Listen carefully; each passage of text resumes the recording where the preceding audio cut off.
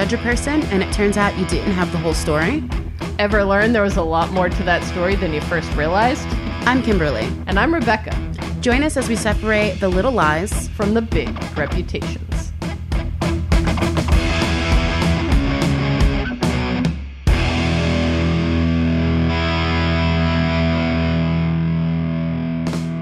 Welcome back. Welcome back, everybody. Hello. How are you? I'm good. Why did you make that face? I don't know.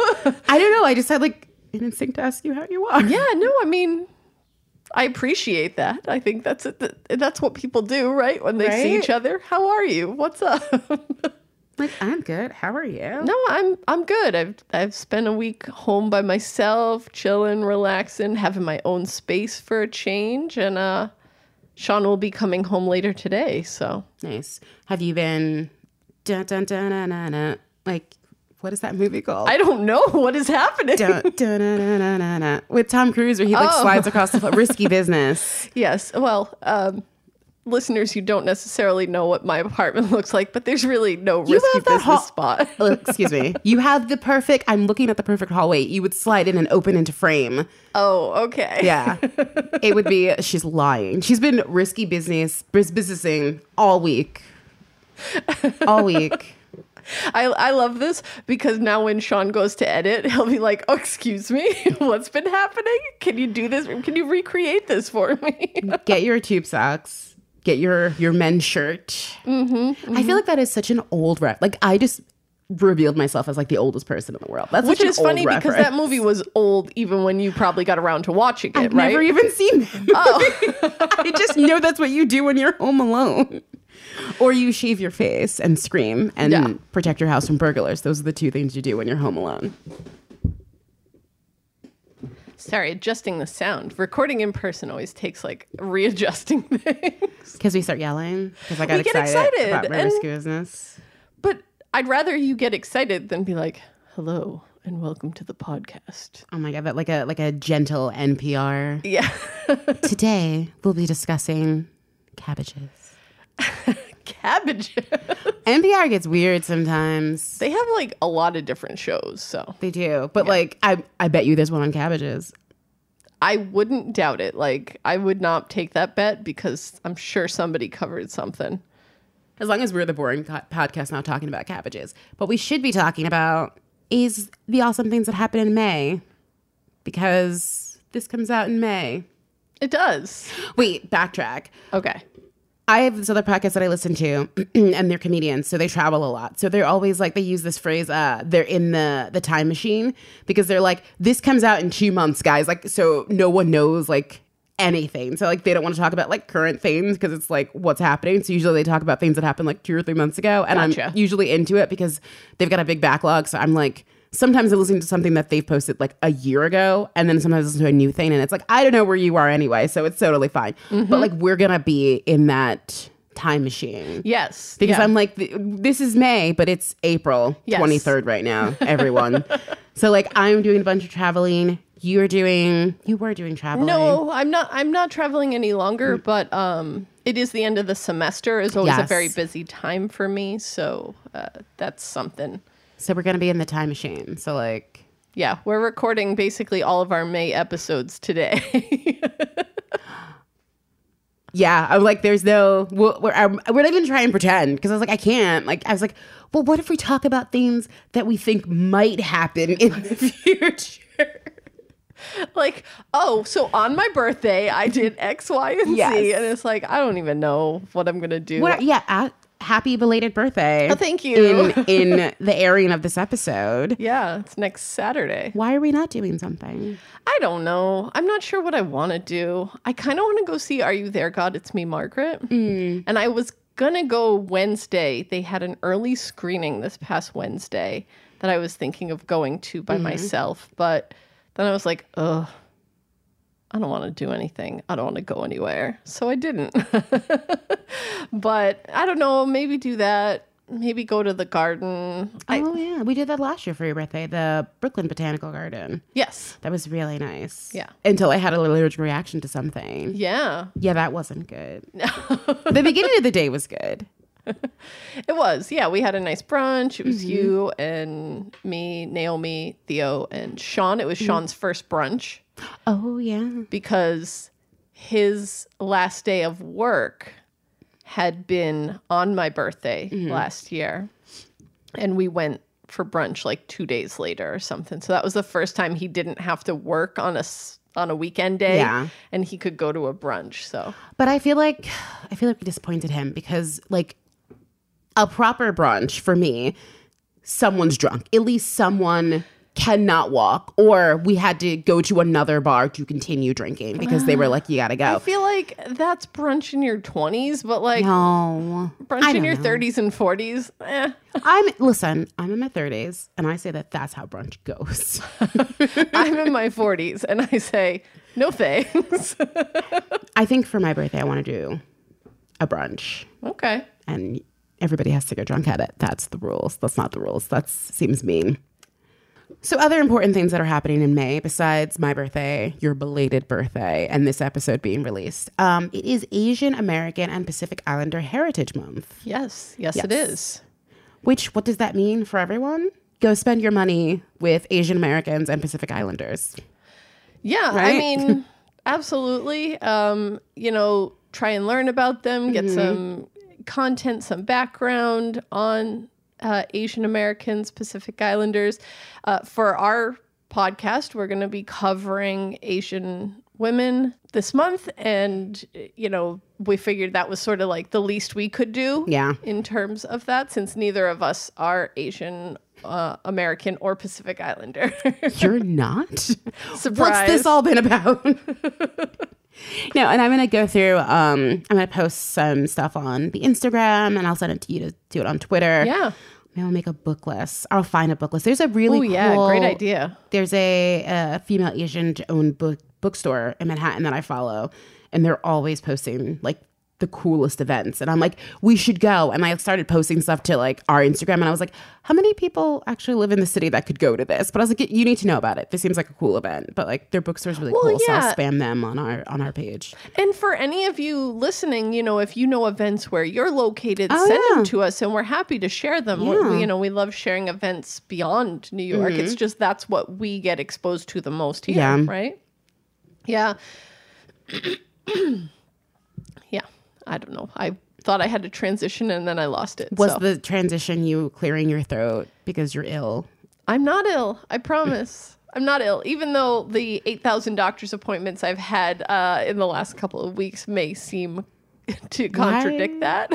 Well, here's the thing. I went for my physical, which of course I haven't done since before the pandemic. So it was like all the blood tests and all of this and that.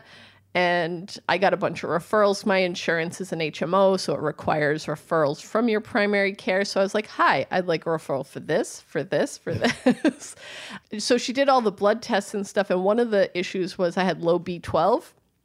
I don't know what that is. It's a vitamin. I don't know. No, but like, where do you get it? How do you gain B12? Do you just take B12 or is it in foods? It's in foods. And I think it's definitely like meat is one of the... things, and since I don't eat a lot of meat, the perils of living with a vegetarian. Come to my house. We'll get you some steak. But it's not just that. It's like eggs, fish, dairy, like that sort of thing. Yeah. So I think that was a big part of it. So I had to go actually get B12 shots. Oh, jeez. So she gave me 5 of those, and once I get the last one, then I can just like take a supplement. And that will be fine. Also low vitamin D, which I think is true of everyone in New York. Yeah. Well, it's getting nicer out, so I feel like the summers is when we all get it. Well, yeah, and also we just had this whole pandemic where everybody was like staying inside a lot. Not everybody. Well. But yes, I know what you mean. Yeah. We were. So she's got me on like a bonus supplement of that. Then I have these like weird patches on my eyelids. Mm-hmm. I think I showed you last time. Yes. And I was worried about them because my dad has them and he said they were connected to high cholesterol and or diabetes, which he has both. Oh boy. And my blood test came back saying like, nope, you're good. Your cholesterol is amazing. Again, mostly vegetarian diet. Mm-hmm. Not shocking there. Not diabetic either. Good. So I was like, well, let's go to the ophthalmologist and have them look at it. So it's just like been appointment after appointment. It's like every other day I'm like checking in because the hospital has an app. Is it My Chart? Yeah, I think it's something like that. And everything is connected and it's like, log in. Plus I did finally get therapy. So like that's on that. And I have to check in each week for that. I just feel like this past week I had like on Friday, I literally had therapy from 9 to 10, the ophthalmologist from 11 to 11:45, and then an MRI from 12:30 until 1. I feel like that's how you have to do it. So I had to take the day off from work because like doctors don't work on weekends or after 5 apparently.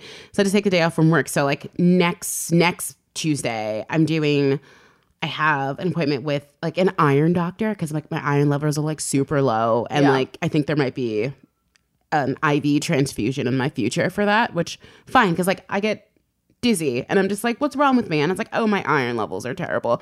So I have the iron doctor, and then I have the eye doctor, and then I have the dentist, like all loaded from that's what I'm doing. Instead of working, I'm going all around, and it's like Upper West Side, downtown Brooklyn, Greenpoint. Like I'm just like all over the place in one day. Exactly. It's frustrating. Doctors. And could you do one late day? When you live in New York and you're not taking cars here, there, and everywhere because it is expensive. Like my eye appointment, at first they didn't have the hip referral that they needed to have. And so I was afraid that the appointment was going to get delayed. And I was like, I was supposed to be at the hospital for 12 o'clock for my MRI, even though it wasn't until 12:30, blah, blah, blah.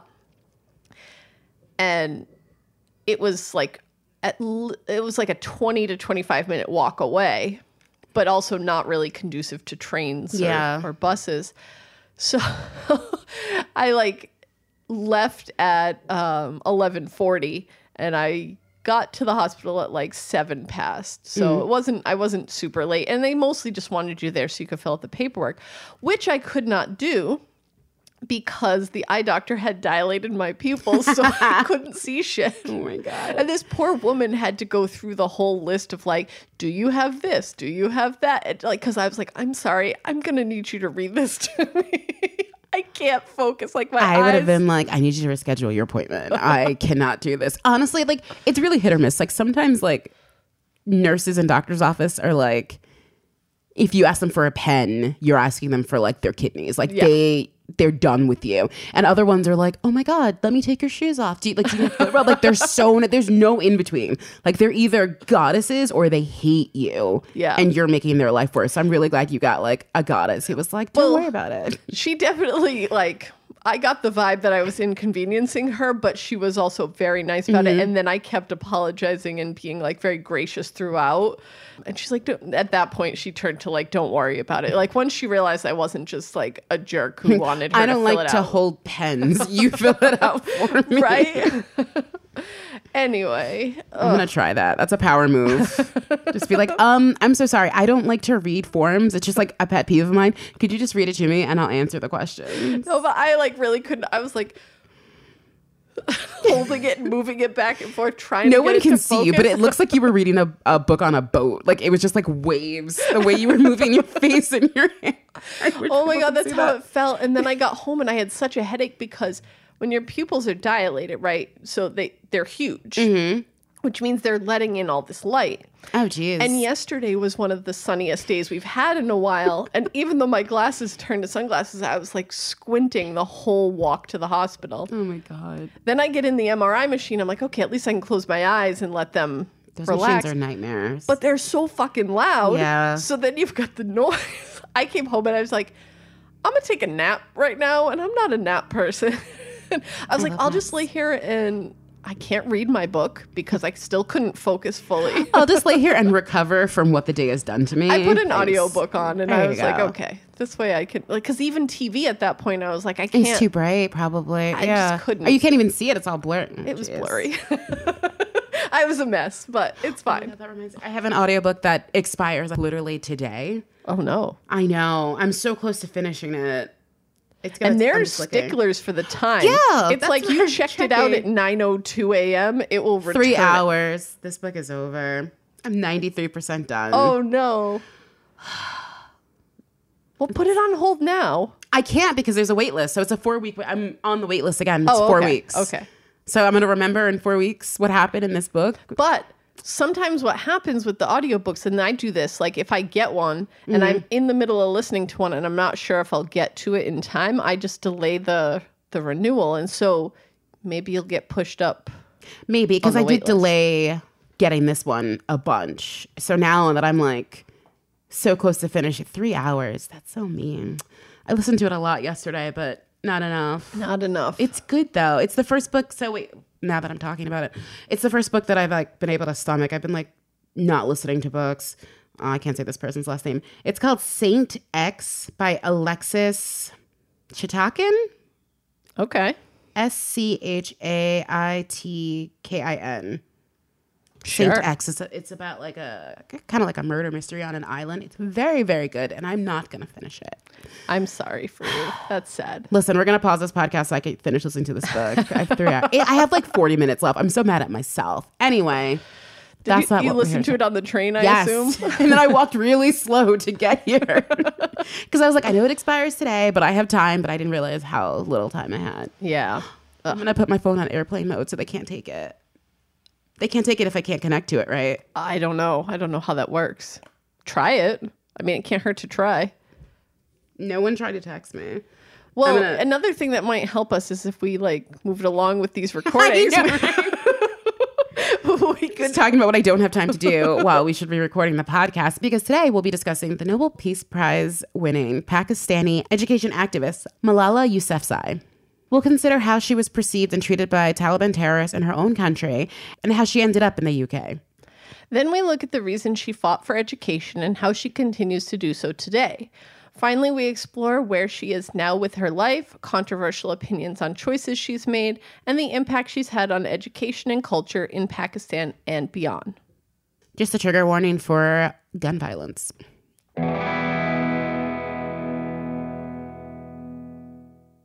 Malala Yousefzai was born on July 12, 1997 in the Swat district of Pakistan. She's the oldest and only girl of 3 children. Her parents, Zayuddin Yousefzai and Tor Pakai Yousefzai, did not have a lot of money. Her father is a writer and an educator. And her father was the one to educate Yousefzai. He ran a group of private schools and instilled the importance of learning in all of his children. So when Malala was born, the culture around women and girls wasn't ideal. Women weren't really celebrated. Pakistan would not be the first or the last place that would see girl babies as inferior. So we're not singling them out. We're just setting the environment. Mm-hmm. So according to Malala, welcoming a baby girl is not always a cause for celebration in Pakistan. But my father, Zayuddin Yousefzai, was determined to give me every opportunity a boy would have. Her dad understood how important education was and didn't want her to lose out on that just because of her sex. This was not new. Her dad often spoke out about political issues, one of them being education for women and girls. It sounds cool, right? Yeah. No. There were people who disagreed with the whole concept of women doing anything outside of their household. Enter the Taliban. They'd been around, but they were starting to rise to power in the late 90s. The Taliban is a militant political movement in Afghanistan. They have very specific views on where women and young girls should be within the society. The answer? At home. Not part of any political, education, or medical systems. Cut to 2008. Yousefzai is 11 years old. The Taliban has come out in full force, and they're demanding an end to women's education. Malala is educated with dreams of becoming a doctor. However, her father was hoping to guide her into politics. Yousefzai started speaking about education rights in September 2008. She's, again, 11 years old. She was inspired when her father took her to a local press meeting. We think the idea was to show people the damage that Taliban could do by letting the oppressed speak for themselves, like speak out against what the Taliban was doing. So that same year, the BBC, aka the British Broadcasting Company, were doing a story about Taliban's growing influence, and were looking to speak to girls whose schooling was being affected. Due to the Taliban's very violent nature, the BBC didn't get many volunteers to discuss what was quickly becoming a forbidden task. Yeah, that's not surprising. Yeah, right? like no one's signing up. They're afraid. Yousefzai's father suggested his own daughter write anonymously for a blog on the BBC's website. She agreed as things were getting worse. Their small town was now fully occupied by Taliban militants. They had banned the playing of music, TV, and girls' education. Women were all prohibited from going shopping alone. The press were covering the violence that was happening in the streets as the local police tried to fight back, but Malala's anonymous blog was one of the only voices coming from the inside, showing what life was like for regular people under Taliban rule. I think that's really important to acknowledge there, right? That it was coming from the inside. It was coming from someone who is living it and experiencing it, not an outsider putting their own beliefs and perspectives onto a different culture. Yeah. Or even like the police force within their systems. Like, it's their job to deal with these people. Like, this girl's just trying to go to school and like live her life. Like, her perspective is going to be very different from like a cop's perspective. Yeah, totally. Many girls-only schools were targeted at this time and destroyed, leaving Malala and her classmates afraid of even trying to go to school. The attendance numbers dropped. In her blog, she notes that at one point her school of 700 dropped to 70 students. And by early January, all girls-only schools were forced to close. Some of the boys' schools also closed in solidarity. By February of 2009, all schools were reopened as peace talks started with the Taliban. This was short-lived as peace talks fell apart and violence broke out. The Yousefzai family was forced to leave their home. Malala's father went with the group to Peshawar, a bigger city nearby. They were looking to protest, also to gain support and allies. Malala and the rest of the family went to stay with relatives outside of the fighting zone. By July of the same year, the Yousefzai family reunited. Before moving back to their home, they first met with a group of activists who were in talks with U.S. representatives looking to help. One of them being the U.S. Assistant Secretary of State, Richard Holbrooke. 12-year-old Malala begged him for U.S. aid, saying, "Respected ambassador, if you can help us in our education, please help us." This was the big start of Malala being front and center as an activist. She would go on to be interviewed by many international outlets, ultimately becoming the face of the fight for female education. While doing so many interviews, it was revealed that she was the girl behind the BBC blog post. Malala was asked to be the chair of the District Child Assembly of the Gopal Kaur Foundation from 2009 to 2010. In 2011, 2011. When we transition from 2000 something to 20 something. Also, it feels like, why are we talking about that? That was like last week. And it's like, oh no, it wasn't. It wasn't. It so wasn't. It was 12 years We're ago. so old. When you're like, when in 2008, she was 11, I was like, that's when I like was supposed to graduate college. And like, I didn't because I fucked up. But like, that doesn't feel like that long ago. But like, she was like a child. That's the year I got my master's degree. I was going to brunch aggressively. And she was like doing actual things. Yeah. In 2011, Bishop Desmond Tutu, a well-known activist himself, nominated Yousefzai for the International Children's Peace Prize. She didn't win, but the nomination did bring more eyes to her cause. All the appearances also brought some unwanted attention. Some weren't so excited about her trying to make change. It's not surprising that we're seeing this unwanted attention because she is speaking up about something that is so condemned by this political faction, right? These zealots, if you will. Yeah. And so it's like it's risky for someone like her to even be nominated for a prize like this because it brings attention to her that puts her life at risk. Well, I mean, we're going to get into that. Yeah, but I don't think Desmond Tutu was like, this is going to do it, you know? Oh, yeah. No, I mean, I don't think it was malicious, and I think she rightly deserved the nomination, but it is scary to, like, be that voice who speaks out because it does put you at risk. And have someone hate you so much for it, yeah. Yeah.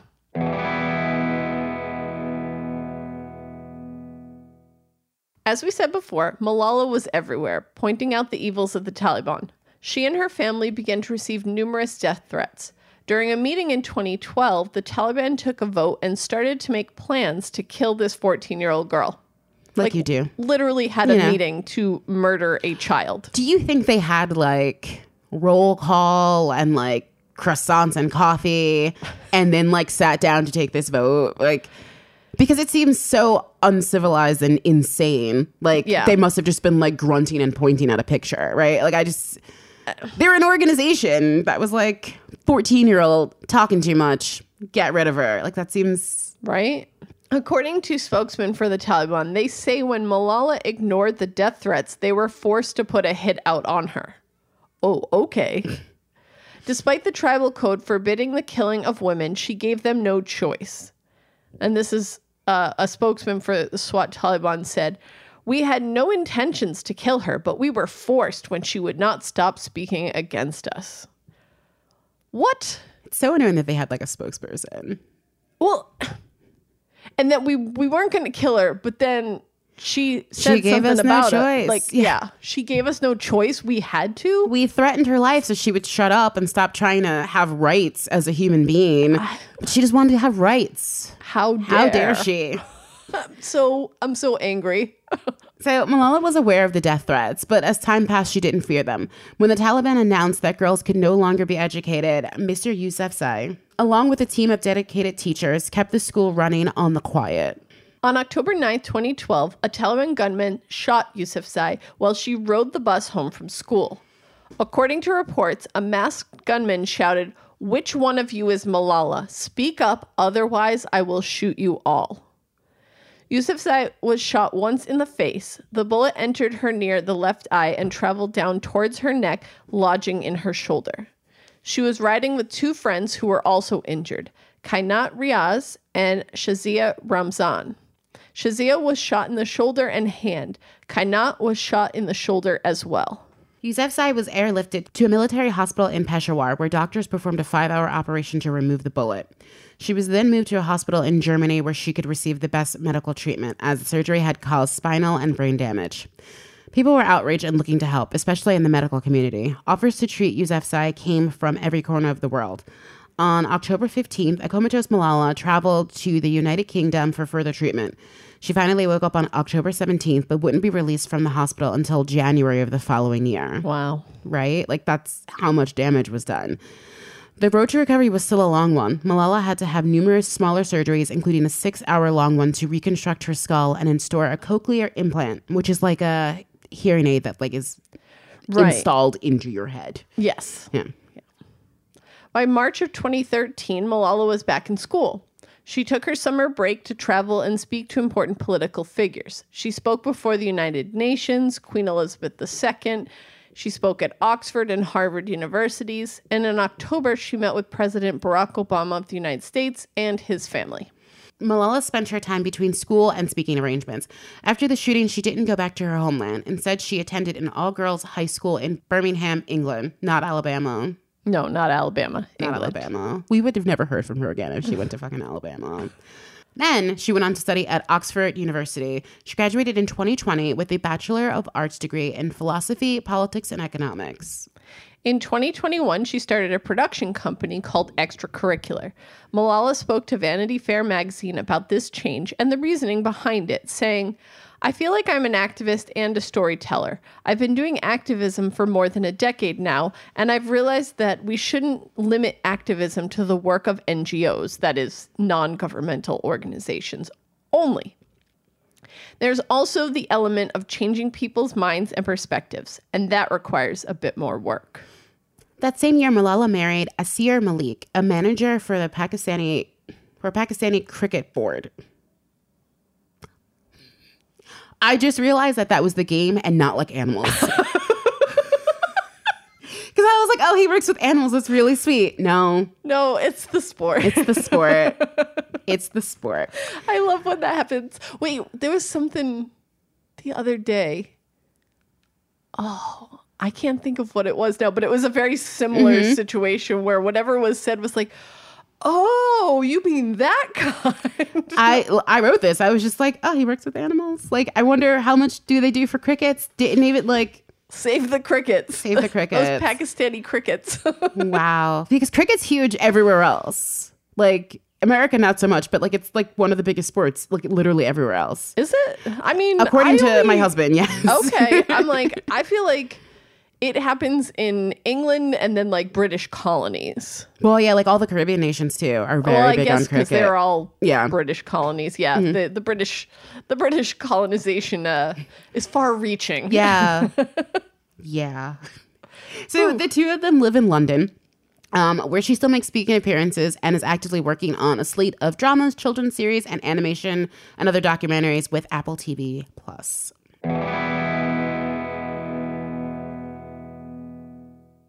Let's dig in a little bit deeper to her big reputation, if you will. So it feels like if the Taliban is trying to take you out, that you're probably doing something right. Like, nothing says we hate women like a political assassination attempt on a 14-year-old.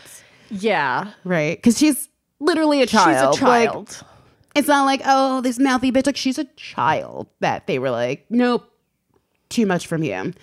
So the world was outraged. We were outraged. Everybody was pissed off. The Pakistani president at the time, Asif Ali Zardari, described the shooting as an attack on civilized people. The other governmental officials around the world came forward to condemn the attack as well. Our president at the time, Barack Obama, said that it was a reprehensible, disgusting, and tragic.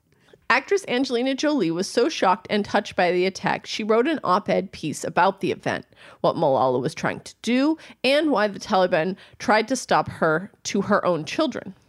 The article brought more eyes to the story and gave parents the language to talk to younger children about such a violent topic. Jolie later donated $200,000 to the Malala Fund.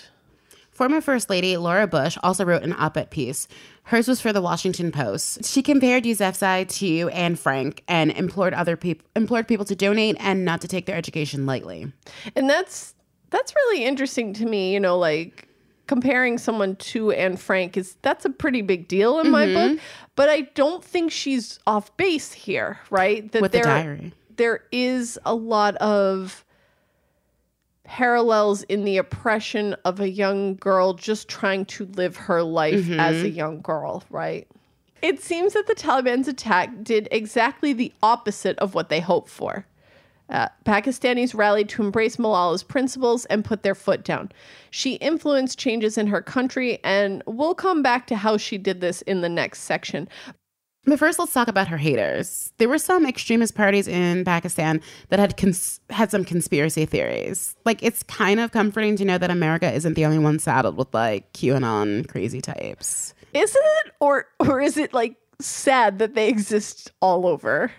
I feel like it's comforting because it's like so many people punch down on America because, I mean, rightfully so. It's kind of terrible here. Like, there's a lot of things that are terrible that are it's our own fault, and it's people like the QAnon people, and it's like, oh, delusional people are everywhere. It's not just in the water. It's not just American education. I see what you're saying. Yeah, I do see what you're saying, but on the in addition to that, I also feel that, like, why do we have to have this anywhere in the world? And it sucks it's for everybody. But like it's kind of nice that it sucks for everybody. It's not just us. Yeah, like there's not some perfect place, because like not every place is perfect. Because you want to be like, oh, Sweden is like so clean and nice, but like not a lot of people are allowed to just move there. Everybody has their own problems. Nobody's place is perfect. Yeah. So these groups, like these crazy conspiracy theory groups, claimed that the shooting never happened, but it was all staged by the CIA, who were looking for a reason to attack Pakistan with drones. Okay. Which they were already doing. Thanks, Obama. That's a whole nother conversation. Well, yes, yeah. So, like, they didn't need Malala to do anything because drone strikes were already happening. So, like, what are you talking about? What are you talking about? Like, why are you blaming her for this? Seems weird. Some people went as far to say that Malala was an American spy. I'm done. Yeah, like, never been there a day in her life, but she was a spy. Of course. Yeah. Of course. Others couldn't see Malala as an innocent person, right? And they'll say things like she's a spy, she didn't know when to stop messing with governmental affairs, she brought this all on herself. Sounds kind of like rape culture in a weird way. But, it's obviously because it must be the woman's fault always. Always. In one of her anonymous blog posts, Yousefzai said that she did not understand why people had to marry. So when she got married in 2021, people called bullshit. Was she a hypocrite? No, but context is key. So in her blog post, she was talking about child marriage or forced marriage. Besides the Taliban, a child marriage was the only other thing standing between girls and education. Child marriage deprives girls of education, opportunities, and puts them at risk for serious injury or even death if they have children before their bodies are ready. They're also more vulnerable to domestic and sexual violence. And like, literally, did we not just talk about this with Mary Wollstonecraft? Right? Like that, which was 2-3 centuries before. Yeah. The same shit is happening in present day, right? That you have to like fight back about this idea of like marriage, forced marriage. Marriage is an enslavement. Marriage is, but like Wollstonecraft, she got married. Yeah. Because it was part of her choice. It was part of being equals. She wasn't like being confined to the house. Yeah. And that's kind of the stuff that Malala's talking about. You know, child brides. They don't have a choice in the matter. They don't. Yeah. And if you're choosing to marry someone, you're choosing to marry them because their qualities match your qualities, right? So like you're not going to marry someone, hopefully, you're not going to marry somebody who doesn't think that you deserve to be educated or have rights. Right. So like when you choose to marry that person, like I'm sure her husband of the cricket board is lovely and shares her values, is not going to be like, well, actually, now that we're married, I think that you should only be in the kitchen. No other part of the house, just the kitchen, constantly making food. Like, well, and that's exactly it, right? Like her concerns were related to unequal marriages, exactly. like you're saying. Yeah. One of the things she said was, traditions are not sent from heaven. They are not sent from God. It is us who make culture. We have the right to change it, and we should change it. Those traditions that go against the health of girls, they should be stopped. And like when she met her husband, you know, as you're saying, she felt like she had found that person who understood her values. So she married him. It was her choice. And it really was just that simple. Yeah. So despite her explanation, it didn't stop the very traditional from saying that she'd become too westernized. She was even called out for allegedly flip-flopping on the stance about hijabs. In February of 2022, Malala tweeted a story about a Muslim school in India that it refused to let girls come to school wearing hijabs. She wrote, refusing to let girls go to school in their hijabs is horrifying. Objectification of women persists. For wearing less or more, Indian leaders must stop the marginalization of Muslim women. This prompted people to pull notes from Yousefzai's biography, where she stated that she didn't always wear a hijab during her school or school events. She also wrote about wearing a burqa, calling it like walking inside a big fabric shuttlecock with only a grill to see through, and on hot days, it's like an oven. She later said she was glad she didn't have to wear one. Now, these two statements gave people the fuel to condemn her as having double standards and not being a true Muslim. So that article, this podcast brings me to really gross parts of the internet that I don't like. And I feel like I need to sage my computer all the time afterwards. But that article, it was written by a extreme Muslim woman. And she was so nasty in this article. And I was just like, what's wrong with you? Like, don't you understand that, like, she's saying that, like, people should have a choice in this? Like, she used it to just condemn everything. So, like, without getting too far down, like, the religious road, I think that we can clearly understand that Islam is not one size fits all. Like, it's the second largest religion in the world after Christianity. And Christianity itself has many different offshoots. So you have Roman Catholic, Protestant, Lutheran, Baptism, Quakers. Like, they're all types of Christians, but they are all not the same. Like, think of what, like, your version of a Quaker is. Now think of, like, Roman Catholic. They do different things. They wear different things. So, like, if these religions, this religion could have, like, different traditions and hold different values, like, why does Islam need to be held to one? Like, why do they all need to do exactly the same thing? No, exactly. Right. It also kind of reminds me of people who are, like, pro-abortion and pro-choice, deciding that an abortion is not the right choice for them. Right. What Malala wants here is the option to let women make that decision for themselves and not be forced to do one thing or the other. So for her, a burqa is like, she's glad that she doesn't have to wear one. But if that is someone's choice, then let it be their choice. If they want to wear the hijab, you know, go for it. But if that doesn't fit that doesn't mean they're less than. Yeah. And it doesn't mean that they can or can't be educated. Mm-hmm. Oh, I get riled up, right? No, I mean, it's rileable. This is all I rileable. think about this last semester. I had a few students in one of my classes, and some of them wore more traditional full body attire with their hijab. And then there were others who wore like jeans and sweatshirts and the hijab. And then there were some that didn't wear the hijab at all, right? Like all of those are valid. Yeah, nothing makes you less religious or less worthy because you're wearing less or more religious or more worthy. Mm-hmm. And I think that goes for, I mean, I would say at least all the monotheistic religions, right? Judaism, Christianity, like you gave great examples with Christianity. The same can be said for Judaism, right? Yeah, You've got Orthodox, there's different levels. You have like cultural, you have everything in between. Yeah, like I have the Hasidic Jews by me, and you would like Jerry Seinfeld would never fit into like the Hasidic like, but they're both Jewish, right? But like the Hasidics are very, very Orthodox. Like it's completely different, but like they all like sit down for like Passover dinner, right? Yeah, you can have different levels of it and still be. Well, exactly. I don't know. Exactly. I don't know. It's so weird to, and this is what it's like being a Democrat, right?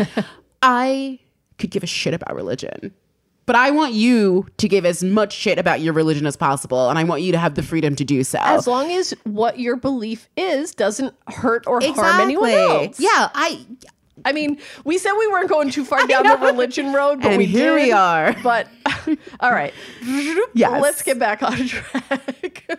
So Malala told Vogue magazine that she covers her hair with a headscarf more when she's outside and in public, but leaves it off when she's at home or with her friends, which would give us a reason as to why she didn't wear it as much in school when she was surrounded by only students, her teachers, and friends. Right, and especially when she's in an all-girls school. Exactly. There's another layer to that as well, right? A lot of them will only wear it in the presence of men. Mm-hmm. In March 2022, Malala Yousefzai advocated for every woman's right to decide to wear what she likes for herself, from a burqa to a bikini. She said, "Come and talk to us about individual freedom and autonomy, about preventing harm and violence, about education and emancipation. Do not come with your wardrobe notes." I feel like they needed to be like a... I know, I'm like, I really wanted to like snap to that for sure. Do not come to me with your wardrobe notes. I love that so much. So in the same article, she speaks of the criticism that she receives. She's too Muslim and she's too westernized all in the same breath. Oh, Ugh, right? Malala commented, "Some people were shocked to see me out of the traditional shalwar kameez I wore for so much of my early life. They criticized me for being too Western and claimed that I had abandoned Pakistan and Islam. Some said that the jeans were permissible as long as I kept my scarf on.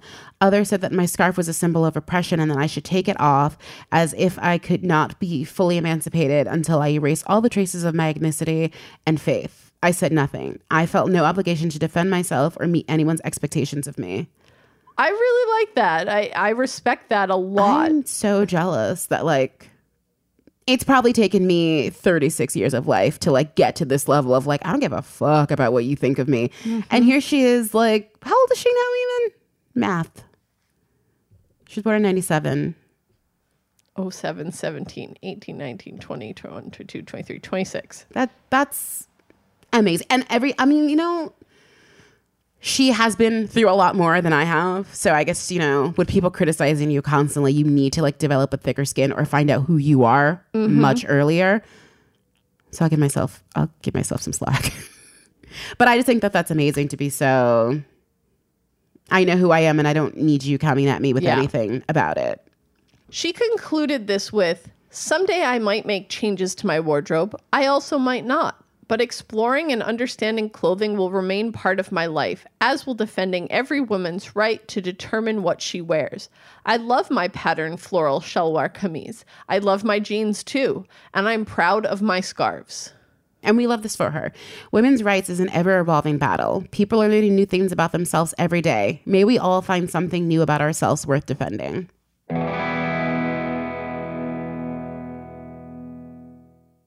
The shooting of Yousefzai was worldwide news. People were saddened, but they were also angry. In Pakistan, there were protests in the days after the attack, and citizens demanded change. This started the Right to Education petition, which was signed by roughly 2 million people.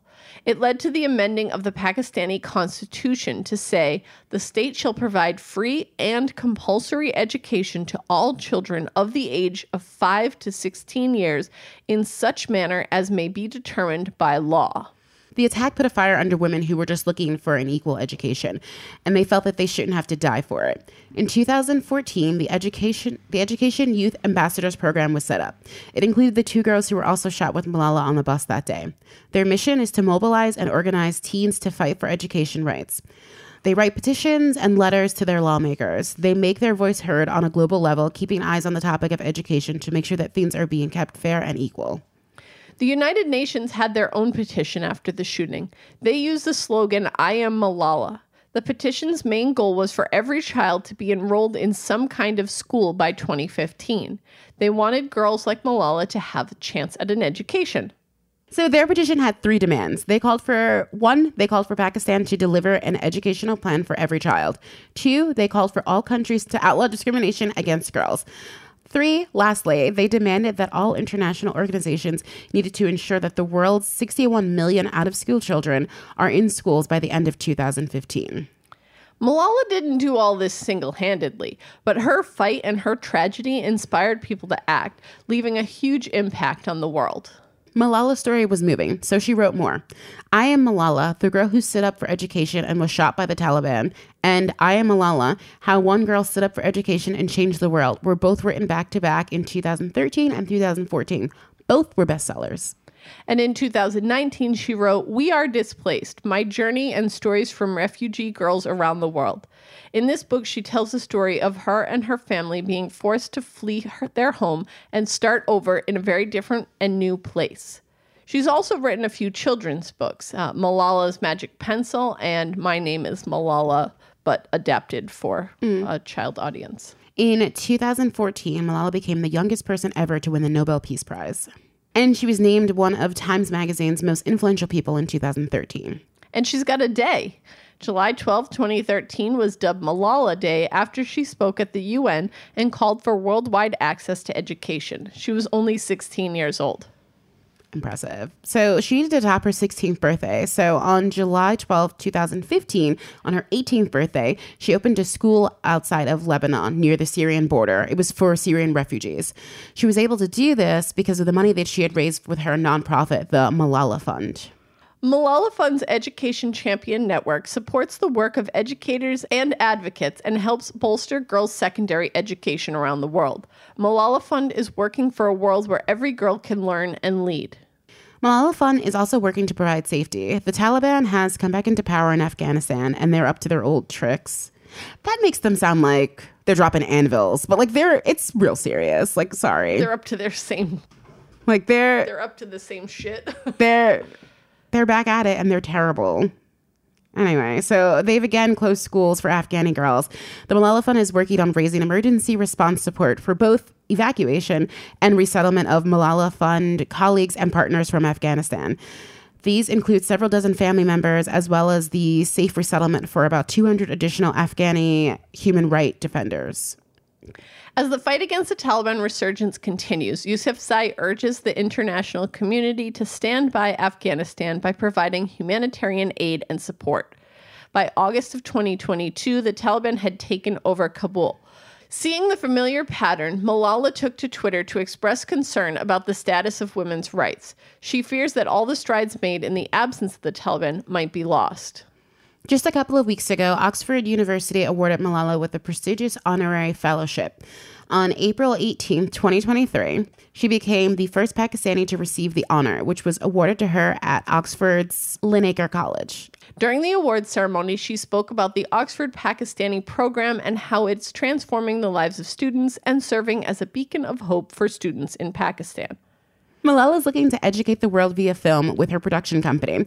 One of the mission statements is to tell more diverse stories. In an interview, Malala stated, You're often told in Hollywood, implicitly or explicitly, that the characters are too young, too brown, too Muslim. Or if one show about a person of color is made, then that's it. You don't need to make another one. That needs to change. Yes. I wholeheartedly agree. 110%. Yeah. She goes on to say, I'm a woman, a Muslim, a Pashtun, a Pakistani, and a person of color. And I watch Succession, Ted Lasso, and Severance, where the leads are white people, and especially a lot of white men. If we can watch those shows, then I think audiences should be able to watch shows that are made by people of color and produced and directed by people of color with people of color in the leads. That is possible, and I'm going to make it happen. Yes, please. Yes. You know, I watched 2 of those shows, and they're good shows, but like, they don't need to be as white as they are. So I've only seen ads for Succession, and I'm just like, I'm not going to watch that. Well, I feel like Succession, it's a family, so of course they're all white, but like someone could have married a black person. I don't know. Like, it just looks very like white and rich, and I'm like, no, thank you. No, thank you. Yeah, no, I'm not interested in that. Like, I'm on the fence with like White Lotus. People are like, it's so good. And I was like, this cast. Yeah. It's just white rich people. Like, I don't need those stories anymore. And Aubrey Plaza. I love Aubrey Plaza though. So that's why I say fence, because yes. Yeah, I hear you. I love Aubrey Plaza. Yeah. Severance does have more people of color, but the leads are white men. Mm-hmm. Yeah, for sure. I don't think we need anything more from white men for a little bit. Let them have a little hiatus. Just like go hang out. Go learn how to play cricket.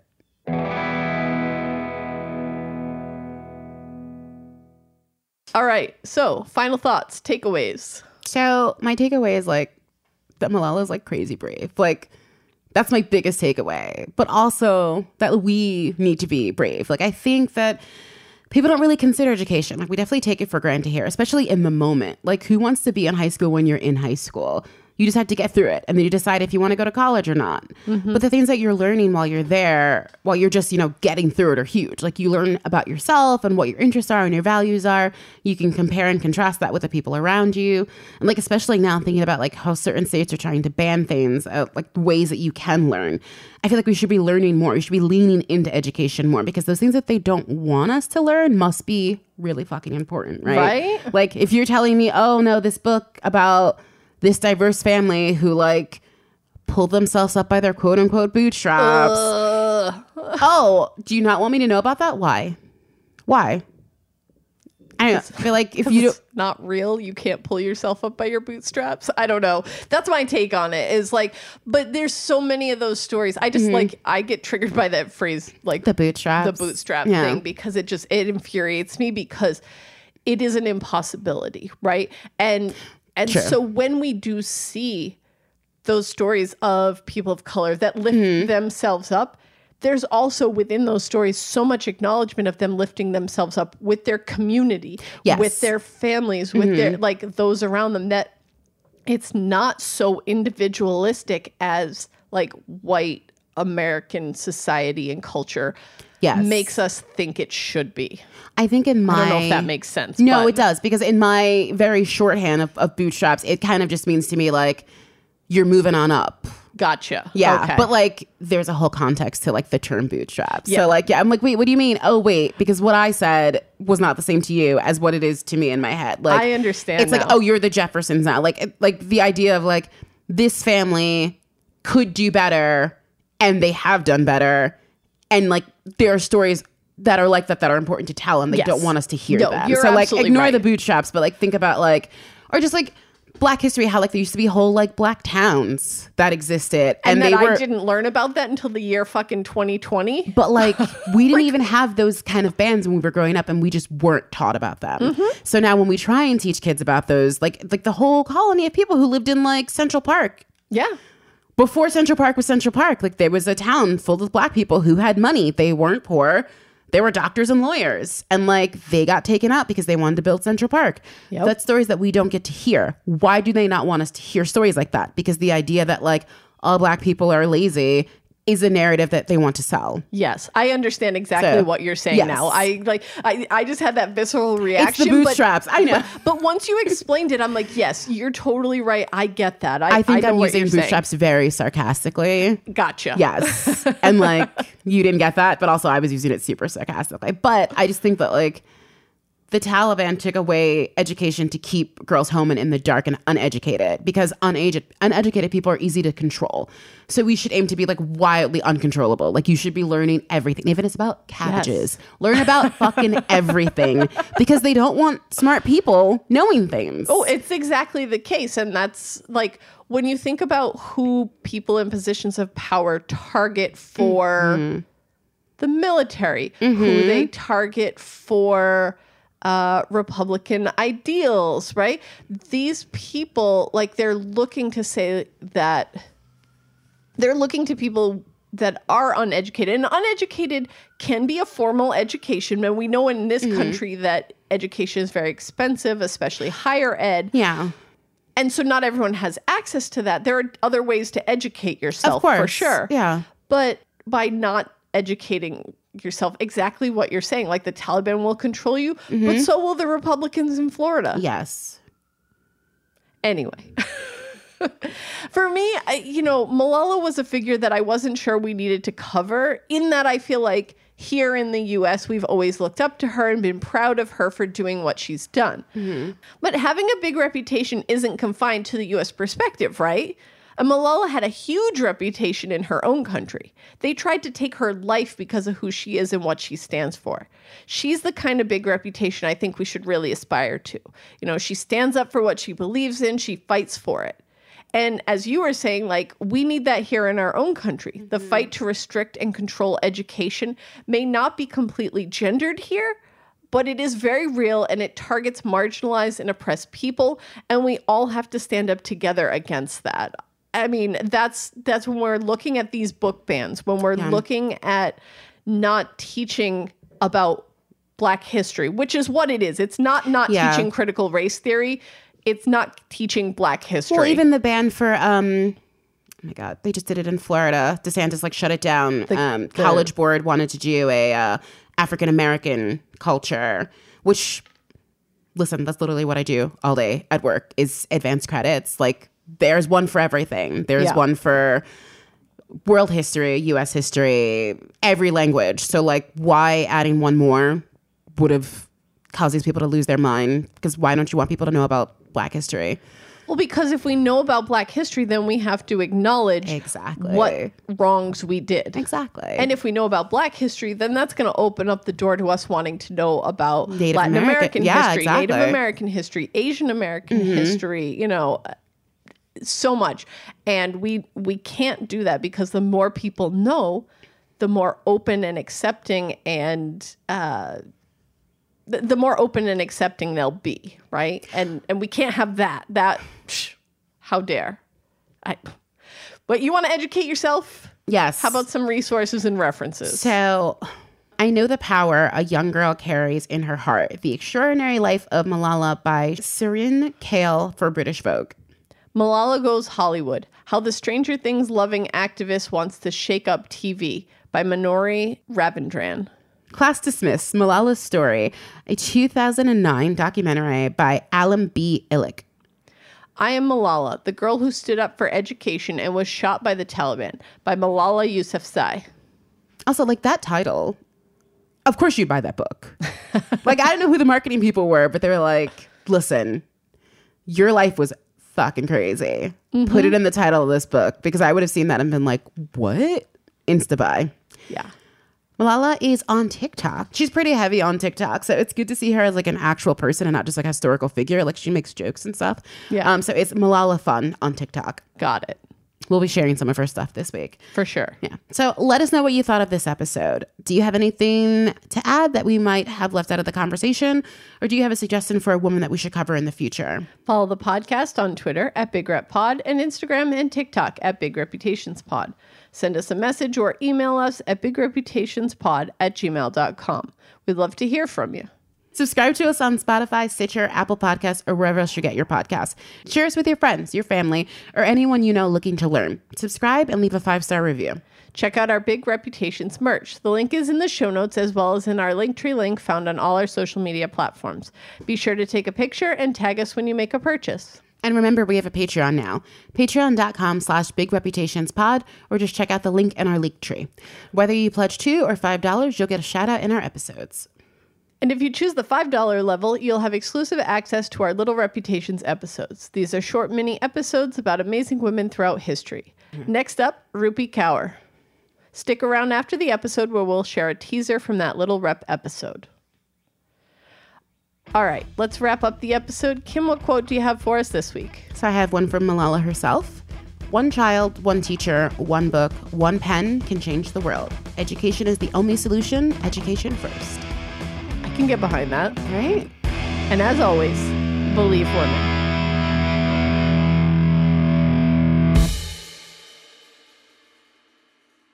Rupi often turned to books as an outlet. She expressed an interest in reading from a young age, finding it relieved her loneliness. Poetry especially helped her with feelings of being alone and self-conscious. See, books are your friends. Books are your friends. I love books. I've always loved books. Me too. They're so good. I mean, some are shit, but most are good. The Beautiful and Damned is shit. I hated that book. Who was that by? F. Scott Fitzgerald. Oh, yeah, I know. Yeah, right?